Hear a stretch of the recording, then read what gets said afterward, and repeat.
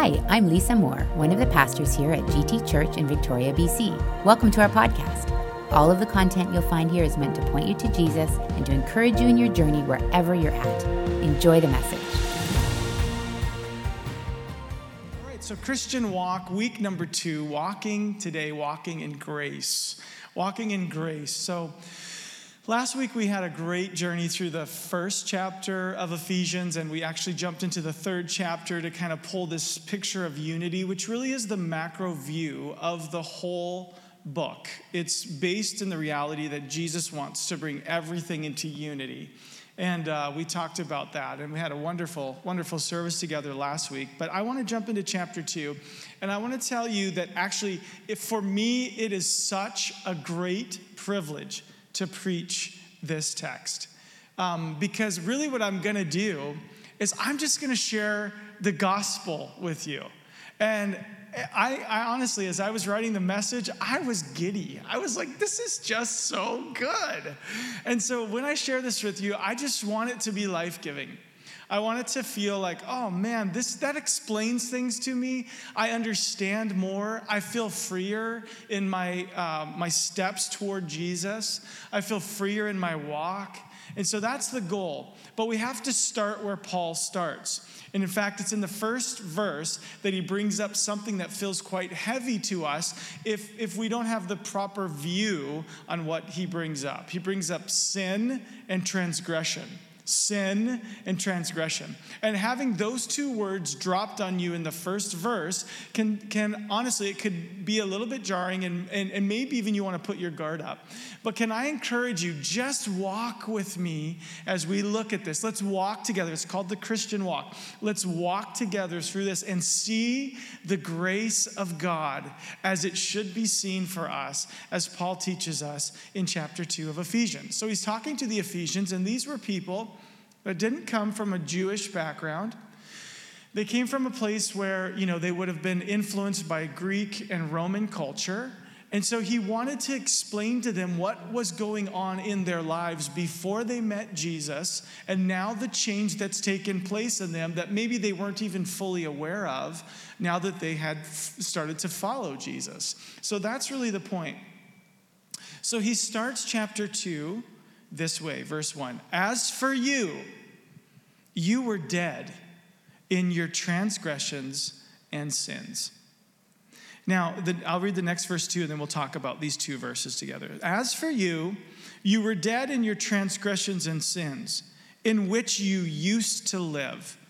It was this feeling, I'll explain that in just a minute. You used to live this way when you followed the ways of this world and of the ruler of the kingdom of the air, the spirit who is now at work in those who are disobedient. So what is Paul saying here? He's saying there was a way of life that you had that led you into death. It was really, you were a walking dead person. And that is a pretty sad story. But basically, he uses this term, in verse 1, he says transgressions and sins. Now, let me explain to you what he means by that. He says, as for you, you were dead in your transgressions and sins. Transgressions is this Greek word, paraptoma. And this Greek word, paraptoma, literally means to fail in grasping or slipping away from truth. Either failing to grasp truth or slipping away from it. So that's transgression. And then he also says, and sins.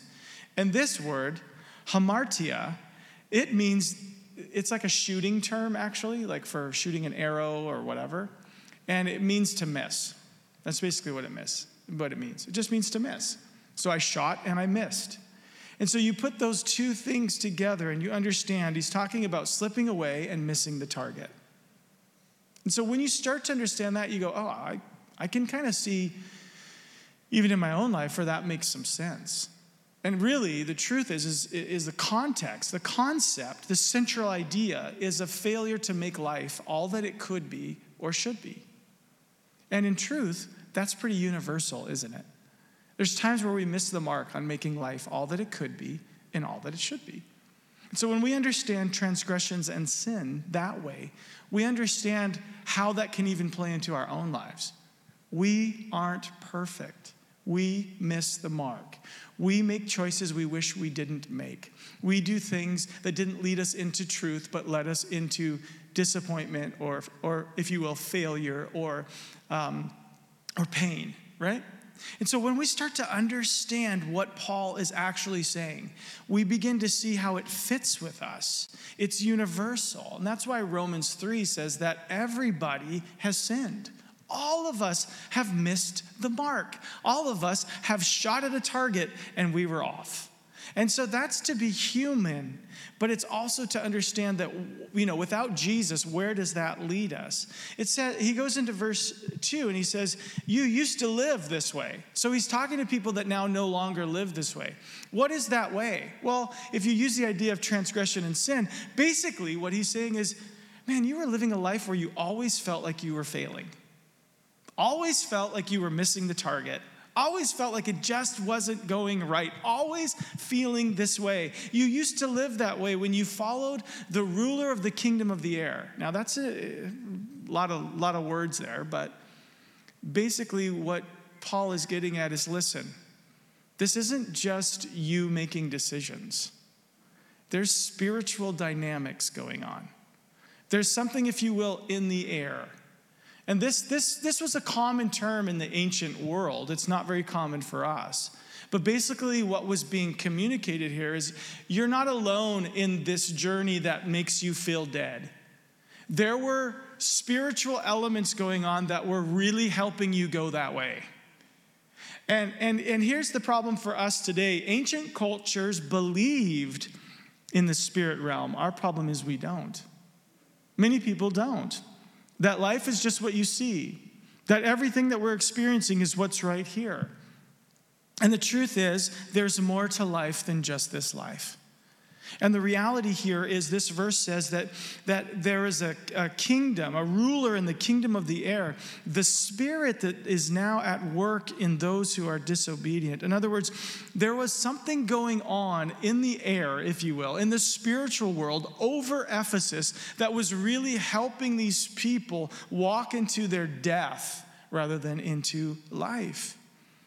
And so Paul brings this to their attention to say, listen, you didn't even know this stuff when you became a Christian, but this was the pattern of life before. And then he gets to verse 3 and he says, all of us also lived among them at one time. He's saying, I'm not saying you were that way and I wasn't. All of us lived this way at one time, gratifying the cravings of our flesh and following its desires and thoughts.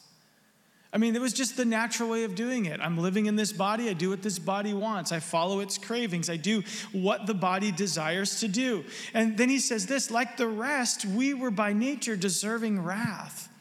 And what he's getting at is what Romans 6 teaches us. Romans 3 teaches us that we've all sinned. Romans 6 teaches us that the wages, the payment of that sin is death. And so Paul kind of brings them right into this thing. Listen, this is how life looked. It was a life of death, following your cravings, following your desires, and these spiritual principalities, if you will, this kingdom that exists in the air is preying on those cravings and leading you into your flesh. And you're victimized by these thoughts, by these desires that were planted and promoted by these regional powers that were at work. Wow. Okay, some of you are going my head is spinning. Yeah, that's a lot, isn't it? But that's what Paul was helping them understand. Listen, I know you didn't even see this because Jesus was just so good to you and he just pulled you right out of it. But let me explain to you where you were.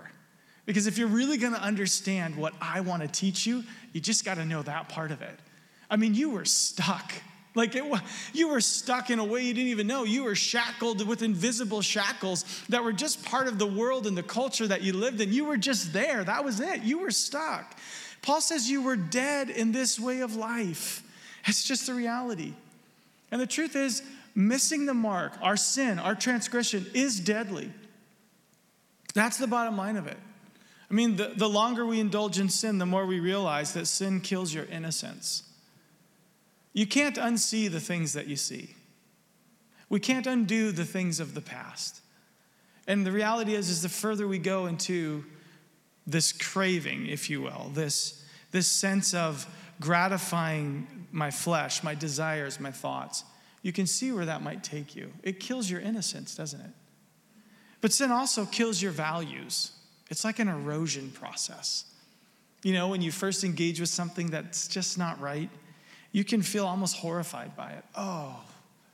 But then over time, it becomes something, I'm still not really happy with that, but. And then eventually the conscience becomes seared, as the Bible says, and there's no problem with it. We just do it. And this is that death that Paul is talking about. And sin also kills your will. It's like the power of addiction. At first, you might do something because you want to, but eventually you can end up doing it because you have to. There's just no way around it. It's like you're stuck with it. And I'm painting this picture because you have a rescuer. And sometimes I don't think we fully understand what we've been saved from. You see, I just have to say I'm so thankful for Jesus. And when I think about the cross in light of this way of life that was common to us all, I am so thankful.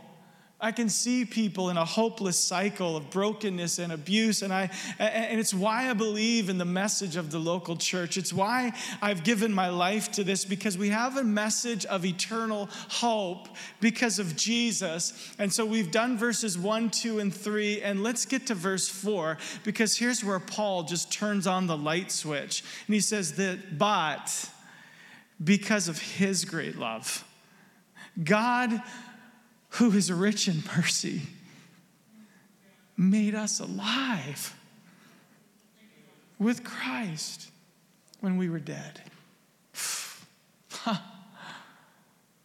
He changed the script, flipped it. It was one way and now it's another. Because of his great love. There's no other reason. There's no other reason for him to do this. God doesn't want something from you. He wants so much for you. Because of his great love, he pours out a rich mercy. And he makes you alive even though you were dead in this way of life that we just explained.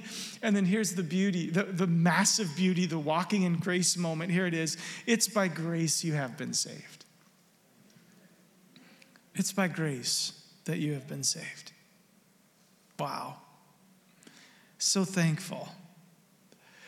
I need to define the two terms that are here. Verse 5, into verse 4, it says, God who is rich in mercy. And then in verse 5, it says he made us alive, and by grace we have been saved. Mercy and grace, these two words are really special words. Because you have to almost put yourself in a courtroom to fully understand it. I'm in a courtroom, and I'm begging for mercy. I've done wrong. And I'm begging for mercy. And mercy, when you understand it that way, it's really this. It's not getting what I deserve. That's what mercy is. I deserve judgment, but instead I get mercy. So because of his mercy, because he's not intending to give me what I deserve, I'm saved. I'm saved because he's merciful, and I'm saved through grace. So mercy is not getting what I deserve. And then on the flip side, grace is getting what I don't deserve. I didn't deserve grace, but he gives it to me. It's like I went to the carnival and I missed the target. I wanted the stuffy. I couldn't get the stuffy. I missed the target. But then the guy at the carnival, are they called carnies? Is that what they're called?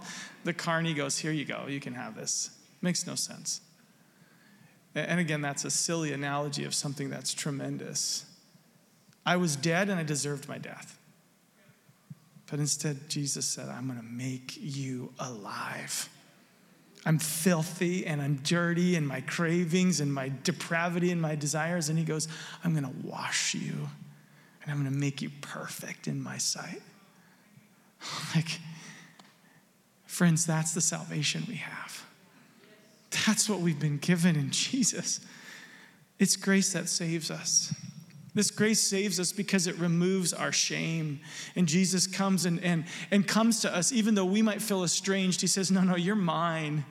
And he removes the shame. In fact, that's what these crosses were about. These crosses are there, and you'll see paper scattered all over it, where people wrote down the things that they felt trapped in terms of shame and the things that they had done.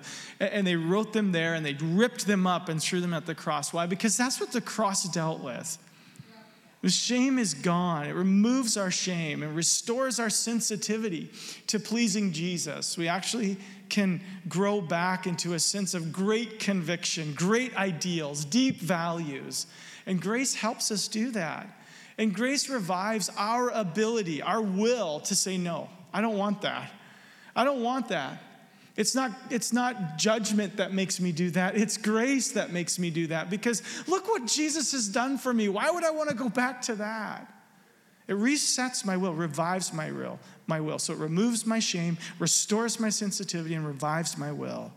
Grace frees me from being a slave. Can someone say hallelujah? Hallelujah. I just feel so thankful. Some of you are going, awesome, so how do I get this? I'm glad you asked. Paul then goes on into verse 8 to repeat himself, because we just read in verse 5 at the end, it's by grace you have been saved. And then he starts verse 8 by saying, for it is by grace you have been saved. He's repeating it for emphasis. Don't miss this part. It's by grace you have been saved. And then he adds, through faith. Faith is belief. Belief in what? Belief in the grace. Belief. Isn't that a problem for us? I don't deserve it. It's impossible. God doesn't know what I've done. Actually, he does. He knows exactly what you've done. And so where does this grace begin to take root? It's through faith. I have to believe that it's real. Believe in what? Believe the fact that this faith is not from me. This grace is not me. I don't generate it. How could I do that? It's a gift from God. So that's it. I believe that grace is a gift, and I receive that gift. So that's my faith active here. And so there's no way to earn grace. You can't come to a place where you deserve it. It stops being grace. Do you understand? The whole point is you don't deserve it. That's the idea here. And here's why you can't earn grace. Because God is perfect, and he requires perfection. And so God doesn't lower his standards even though we've lowered our practices. He keeps his standard where it is. And he says, you can't reach it, but Jesus did. And so God is faithful and just. He will not change. And so the standard remains. But he says there's a lack between where you are and where that standard is. And that's Jesus. Jesus took care of all of that. See, by nature, people are imperfect. We cannot do what's perfect. And so man is always to be the receiver and God the giver. That's why grace has to be a gift. You see, when we sin, as I mentioned, fail to make life what it could and should be, shame immediately comes. We talked about shame for just a moment before, but I want to go back to that. And shame, we say this in our Freedom Conference. We talked about it yesterday. Shame is like a cloud that kind of comes over. You can even have dealt with it with God, but you can still feel shame. And the enemy loves that shame, because what that shame does is that it makes you feel like what you need to do is you got to fix it. I feel ashamed still, so I got to do something that fixes it. And so what happens then is you start to do works. You start to work to try to figure it out. How can I make this right? How can I fix it? But here's the deal. You can never do enough. You can never pray enough. You can never serve enough to fix your own sin. And so what that does is it just leads you into more shame. And the enemy laughs. He loves it. But grace is a gift. And verse 9 says it's not by works so that no one can boast. So get out of that cycle. Free yourself from it, because God is perfect. He requires perfection. It has to be Jesus. It can't be you. You can't fix it. Let God fix it. That's why we're here today, because we believe that that's what God does. He fixes the broken places in our lives. You can't earn grace, because God is love. And when we sin, friends, although I'm not trying to create condemnation, I just want a clear picture for you. When we sin, it's a crime against that love. God loves us. So sin is not so much breaking God's law as it is breaking God's heart. because of how he loves you. And so give you a kind of a lower example. It's not as clear and beautiful as the one I'm sharing because there's nothing like Jesus. But when the drunk driver, through his foolishness, strikes the child and kills the child, that drunk driver could be, arrested and prosecuted, convicted, and put in prison. Could write letters all the time asking for forgiveness. He could write letters to the mom of that child. But how many of you know that there is nothing that drunk driver can do to make right what was wrong? All the time in prison, all the bondage, anything that he could do to, self-deprecate or to beg. The only thing that could be done for that man is the mother's act of free forgiveness toward him. It's the only thing. He'll never earn it. And that's a lower example of this higher example. But it is true for us as well.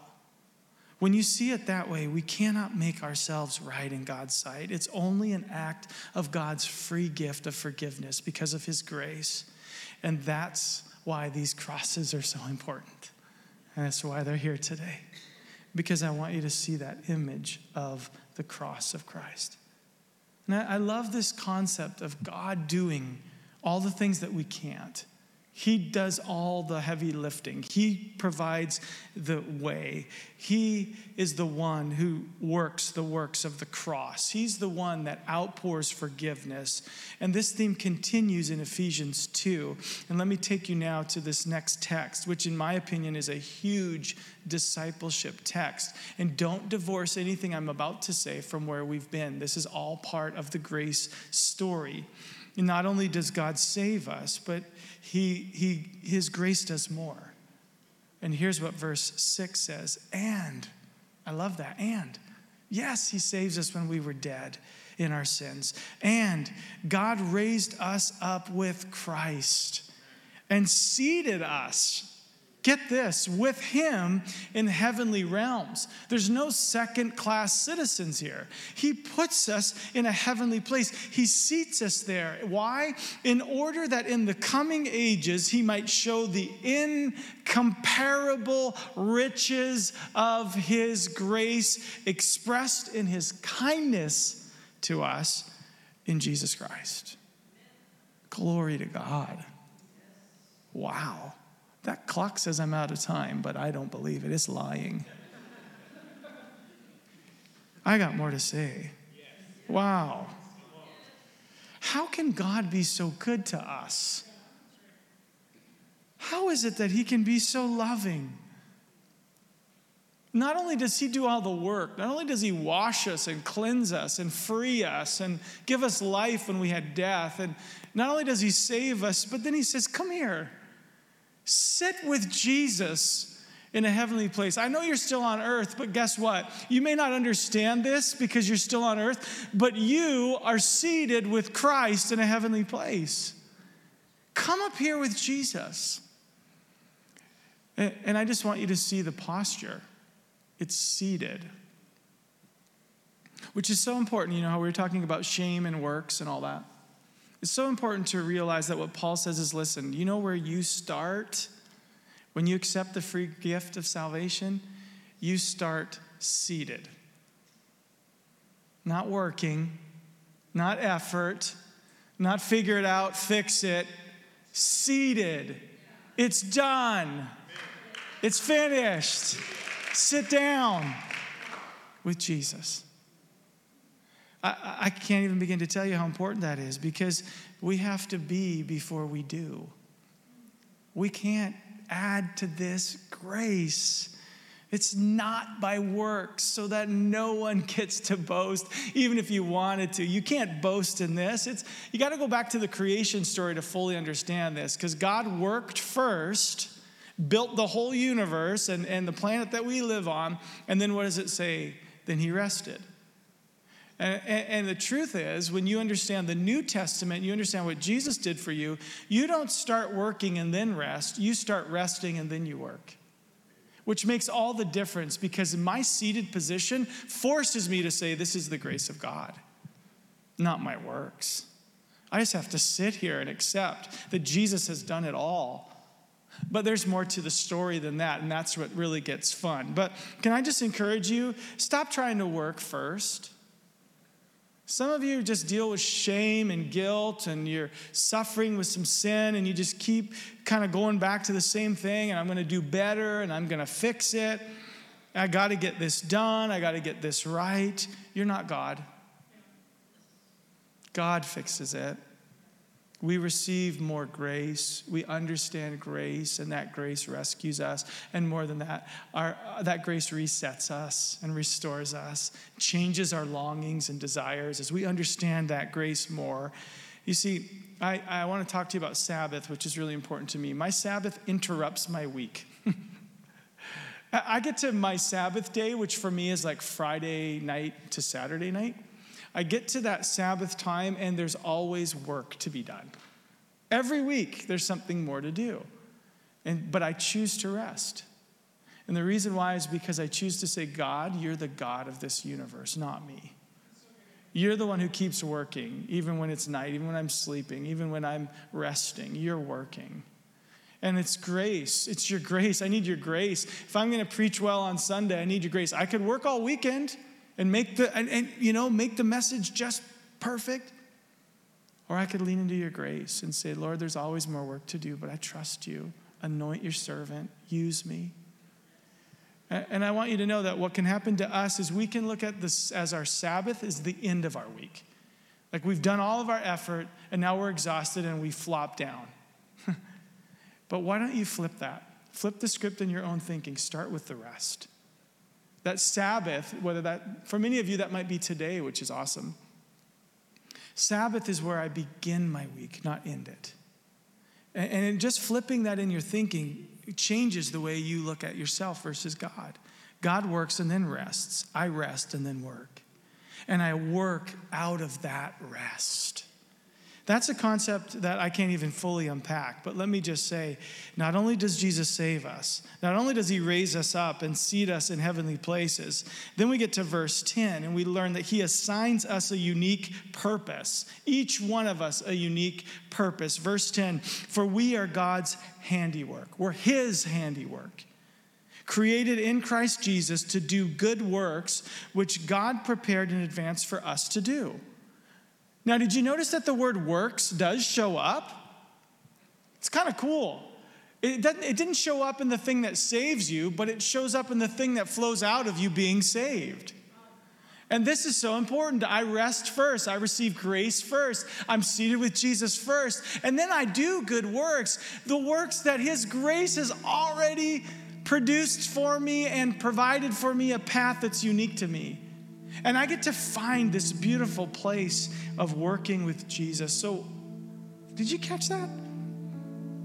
We're God's handiwork. God's already designed the work ahead of time. We just kind of get to do it. We get to do it. And so why are we so worked up? Why are we so unsettled? Don't disconnect this verse from grace. Even your work flows from the grace of God. So here's the paradox. All good works in the world can't put us right with God. Yet there is something fundamentally wrong with a follower of Jesus who doesn't see the value in doing good works. Do you feel that paradox? Because that's really what's being described here. There are good works to be done, but those works are not attached to God's favor and love in your life. They actually flow out of it. He loves you so much that he also gives you something to do because he knows you need to be productive. You need to be productive for him, but your productivity does not save you. It cannot save you. So grace is free, but the outworking of grace, there's a cost. And that cost we pay alongside of Jesus. Don't empty grace of its motivation. Oh, I've received so much, I just want to give. I'm so blessed, I want to give. That's the motivation that comes from grace. I have good works to do that God prepared in advance for me, and I want to do them, and I've been perfectly made for them. You know what this is called? This is called your grace lane. Like God put you in a certain space. He put you in that lane and you do it. It's like we talk about it in Grow Track, which is our on-ramping to serving kind of process. We talk about it and we say, when you find that grace lane, you say, I'm good at this and I love it. That's the grace lane. There's a place for you to serve in the grace lane where God has just made you for that. It just makes sense and it just works. It's you being his handiwork. It fits. It's right, and it's beautiful. And that's what we're looking to help you discover. So as I close, and I really should close, I wanted to just give you this analogy of 2 ways of being a disciple of Jesus. Because there's probably more than that, but I'll just give you these 2 because it really fits with what we're talking about. On one hand, you have one disciple, his name is Peter. And on the other hand, you have another disciple named John. And they have such a different approach to Jesus. If you kind of get to the end of the storyline, if you read the book of John in particular, you'll find that John over and over again calls himself the one Jesus loves. That feels like grace to me, right? But on the other side, you have Peter. And Peter promises Jesus that he'll do the right thing. I'll get it right. I won't deny you, even if everybody else does. I'll stand with you. I'll go to the cross with you. I'll die with you. And so Peter based his relationship with Jesus on the things that he intended to do for Jesus. And he failed. But John based his relationship with Jesus on the fact that he loves me. And I can just receive that love. I'm the one Jesus loves. And you know, he was there at the cross. John was there to the very end. And so listen, if you really want to have this joyful freedom in your walk with Jesus, if you really want to understand the translation from death to life, if you want to be free from shame and walk in the grace of God, just lean back on Jesus. Just lean back on him. Receive his love. Receive salvation. Receive the fact that you're seated in a place you do not deserve to be seated. And then whatever you do, let it flow from the joy of being so loved by your Father through his Son, Jesus. Pray with me. So Lord, I just believe there's a cry in each of our hearts today to say thank you for your amazing grace. Thank you for the way your grace flows right through our lives. And Lord, we want to receive that. Maybe there's someone here today who really just needs to understand the love of Jesus for themselves. I just pray that you would flood them with your grace today. I pray that there would be those who are able to see, man, my life has been a life that's been about cravings and about desires and thoughts of my own. And boy, I think maybe I'm living that dead life. And what I need is the life of Jesus. Maybe even you're here right now and you just say, Jesus, I want your life. Thank you for your grace. I receive you. I know it's a free gift, so I take it today. It's for me and I receive it now. Maybe for others of us here, we're having to say, Lord, my relationship with you has been a lot like Peter's. I've wanted to get it right and I haven't got it right. Or there's been times where I felt like I've got it right and then I'm full of pride or at least full of a sense of good. Now I've done what I should. But Lord, I pray that you would help us to move from Peter's perspective to John's joy. Lead us there, Lord. We lean back on you. Yeah, Lord, we lean back in the loving arms of our beautiful Savior because you love us and we receive that love now. It is grace that saves us through faith and then we work with joy. In Jesus' name, amen. Amen.